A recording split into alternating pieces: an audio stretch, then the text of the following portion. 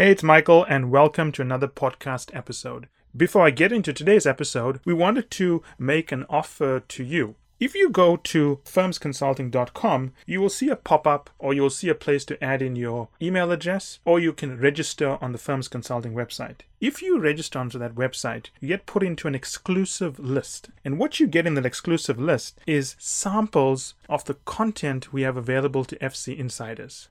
So, that said, I hope you enjoyed today's episode. Today I want to talk about the situation of those people who may have not have had the best undergraduate score, the best careers after their undergraduate degree, or the most inspiring track record prior to their MBA. Realizing this, they've obviously worked very hard, studied extremely well for their GMAT, and got into a good school like Booth and Harvard and so on, and amongst the best. But for some reason, their resume is just not working. Either consulting firms are not contacting them for dinners, or they're not able to land interviews. And in the cases where they do land interviews, they are not able to impress the interviewer too well based on their resume. And we'll talk about the problem because it's a lot more common than most people would realize. And there's a couple of things you need to understand about the problem. And I'm going to start by explaining the context and working into how to fix this problem. And I'm going to state up front, it is a difficult problem to fix. It's not something that can be done in a week or 2 weeks, or even getting someone to write your resume. This is not about rewriting your resume. So I want you to understand that up front when you listen to this podcast. There's not a situation of a resume needing more panel beating in terms of the way it is written. There's an issue of the content and how to fix that. So the context here is whereby, even though you've gotten into an outstanding university, for whatever reason, your resume before you got into the business school was not that good. And actually, the reason you worked so hard on your GMAT and worked so hard to get into a top school is because you knew this.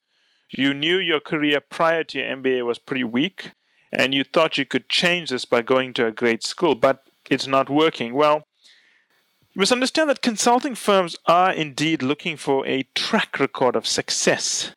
They are looking for someone who did well at high school. They're then looking for someone who went to a good university, undergraduate, and did well, all-rounder. Someone who did well academically, was involved in leadership positions and sporting endeavors, and lived a very balanced lifestyle. From there, they're looking for someone who joined a prestigious or a reputable organization in a role of responsibility, did well, and then from there went on to do well by joining a top MBA program. Now, the key thing here is a track record, consistent success. They want to see someone who's made the right decisions throughout their lives. And moreover, they want to see someone who's been successful and who has a track record of success. They want to see someone where consistently they have done well despite the odds and in a variety of endeavors beyond academics. That's the key thing here. It's a track record of success and across a variety of endeavors. What they're trying to do is reward someone for this consistency because, trust me, it's a lot harder to be successful from the time you're 17 all the way until you're about 27 and you end up at Columbia or one of the other major business schools. If you have a weak record prior to business school, you can get into good MBA programs. There are a lot of people who do that. However, very few of those people make it into the major consulting firms because they lack that track record and they are unaware that they lack that track record. Just because you end up at MBA program does not mean you have a resume that reads as if it should be at a major consulting firm. Now, there are a couple of things you can do to, I think, overcome this problem. But it's not something that you can do in 2 weeks and then you can say, I've done it. It's not about rewriting your resume. You have to build activities to show you have the skills to multitask and the skills to be responsible and the skills to adapt yourself to multiple environments. For example, going to a good MBA program and joining one of the journals or starting your own business review or starting a publication, a prestigious publication. Difficult to do. There are people we've known who've done it. Going to university and starting a club, a pro bono project, and leading it to greatness. It's not enough just to start something. It's important that you build something successful out of this. Now, I remember very, very clearly speaking to an ethnic candidate who got into Kellogg. And I was speaking to her and I told her, look, your resume is very good, but not great. If I look at your background, you've done okay, but you don't strike me as someone who's actually stood out. And my feeling is that you have to do something at Kellogg to show that you are an exceptional candidate. And I recommended that why don't you start a business or start a publication, I don't know, whatever interests you. To be honest, she was a bit shocked by my recommendation and my advice and thought that she didn't need it. The point is, it comes down to the profile of your resume. I mean, many candidates have never worked really hard, to be fair, throughout their undergraduate and early work experience, and then they expect to go to an MBA program and just turn everything around. It doesn't matter which MBA program you go to. It is one of the rare candidates who lacks that track record, ends up at a good program and ends up building a good career for themselves in consulting. So you must understand, at university, at the MBA program, there are a couple of things the firms are looking at. Firstly, grades are important. You have to do well. Secondly, you have to have a life beyond studies. You have to be part of some athletic organization or part of some club, preferably in a leadership role. The last thing I want to see is someone who at the top of their resume puts in that they were vice president or spokesperson for a club. We're not interested in vice presidents or spokespeople. We're interested in leaders. We're interested in club presidents. More importantly, people who took a club and built something amazing out of it. I mean, whenever someone says they were the president of a club at a university, I always ask them, so what did you do? What did you do that was different from what the club did last year? What did you do that is different from what other clubs are doing? And by now, I've realized, and I think every other partner knows, that people do these things, make themselves club presidents so they can put it on their resumes. It's not important that you're a club president. It's the type of club president you were that counts. And when you look at resumes, or when I look at resumes, I kind of break it down into the following areas. Formatting. A poorly formatted resume, I wouldn't even look at it. I would look at this and say it's not interesting and I'll discard it. Even if the content was there, but just not presented in the right way. Formatting is important. Format your resumes correctly. If you cannot get a good format, then you can find it at some of the top business schools. You have to write in a technically correct way. It amazes me how many people write incorrectly. For example, I am not interested, and neither is any of the major consulting firms, about someone who lists all the things they did by working at, say, General Electric or Sears or wherever it was. We're more interested in what they accomplished through those activities. But many people put down a laundry list of what they did, not what they accomplished. Beyond that, the wording is pretty atrocious. I mean, some people would say selected for scholarship in final year for full tuition. Why don't you just say awarded full scholarship? The choice of words you choose is what frames the image you create with the recruiter or the person screening your resume. The word awarded jumps out. Selected for is just a strange way of saying awarded. It's a verbose way of speaking. Say exactly what you want to say and say it directly. That's one side of being technically correct. The other side is obviously not making grammatical errors and so on. The other side is obviously the structure of your achievements. You always need to put in your context for every bullet. Write down your context. What is the background to why you did this initiative? What it is that you specifically did.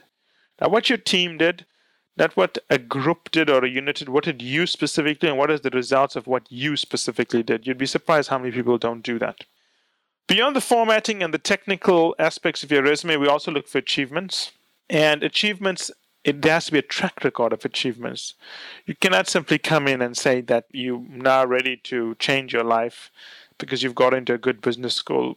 Your undergraduate GPA counts for a lot. I know very few people, in fact, I can't think of anyone off the top of my head who got in with a really low GPA. Yes, people have got in with very low GMAT scores into the top firms, but a low GPA is almost certainly a death knell. People always worry about their GMAT scores when they apply to MBA programs. Well, when you apply to a consulting firm, the GPA has the same impact. People look at your GPA. You cannot avoid it. A low GPA will come out. If you ignore it on your resume, people will ask why you ignore it. If you downplay it, it cannot be downplayed. It is the way consulting firms build your profile. Your GPA sits at the core of that, both for the MBA program and for your undergraduate program. And finally, level of achievement is important. I mean, do not fall into the trap of comparing your resume to what you wrote 2 to 3 months ago. I think I've mentioned this in a previous podcast. You got to look at the competition you have and compare your resume to them. Your achievements should be impressive when compared against that group of individuals. And this is why many people end up at fantastic business schools but just cannot get into the great firms. It's not because they weren't good at business school, it's because they ignored the previous 4 to 5 years. And to be honest, when you turn 18, I think in some countries you can vote. 21, you can have alcohol in some places. I think vote in other countries. You're an adult. The decisions you make at a young age count. If you want to get into a consulting firm, plan early. Have a track record of success. Nothing worries me more than seeing someone who did well at an MBA program or got into a good school, but just has a mediocre resume in every other respect. I do want to see strong GPAs, as recruiters want to see strong GPAs. The key thing here, and I just want to summarize this clearly so that people understand this and don't write back and say, so what do we do? If you don't have that track record of success, it's obviously not impossible, but you have to be a special individual. You got to ask yourself, do you have what it takes to overcome that gap in the interview and to prove you can overcome that gap? I would say very few people can. As I said, a low GPA, and I'm talking low, 3.0 and so on, out of 4.0 is not going to help you. GPA is around 3.3, 3.4, okay. 3.5 and above is good. Below that, you're in no man's land, a gray area which is not defined because no one even looks at it. So if you fit in that gap, you're in a really bad area. Your resume has to be strong from the time of high school till the time you get into an MBA program. It's not enough to have woken up and decided that you want to change your life in an MBA program. The world doesn't work that way.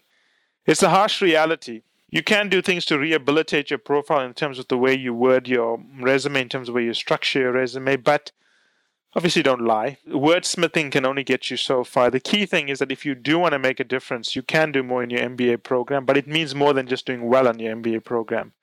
Start an important club, start a journal, all those things count. I have hired people who have had weaker GPAs below 3.3. Not much below, but below 3.3. But they showed extraordinary intellect in the MBA programs. So just remember that when you structure and you write your resume. Don't spend all that money of rewriting a resume when it doesn't have the necessary substance to get it into the interviewer's hands. You have to have a resume that is worth to be rewritten. That's the key thing. Do you have the content and can you make it fly? And you know if it can work. I mean, if there's doubts in your mind, ask someone for feedback, but don't go out and spend a lot of money. First decide you have the content and then you decide to panel beat it, not the other way around. As always, if you have any questions, please feel free to write to us. And that's it for today's episode. I hope you enjoyed it as much as I enjoyed doing the episode. Finally, I want you to remember that the only way to get access to our special offers, the only way to get our special pricing, and the only way to get samples of our content is to join the list on firmsconsulting.com. It's the only way also to get access to our unique advanced content that we make available to insiders. So if you want to get a sneak peek of things, test it out, see what's in there, this is the place to go. And finally, I want to thank you again for making us one of the largest podcast channels around the world for careers and for the 2 million downloads and counting.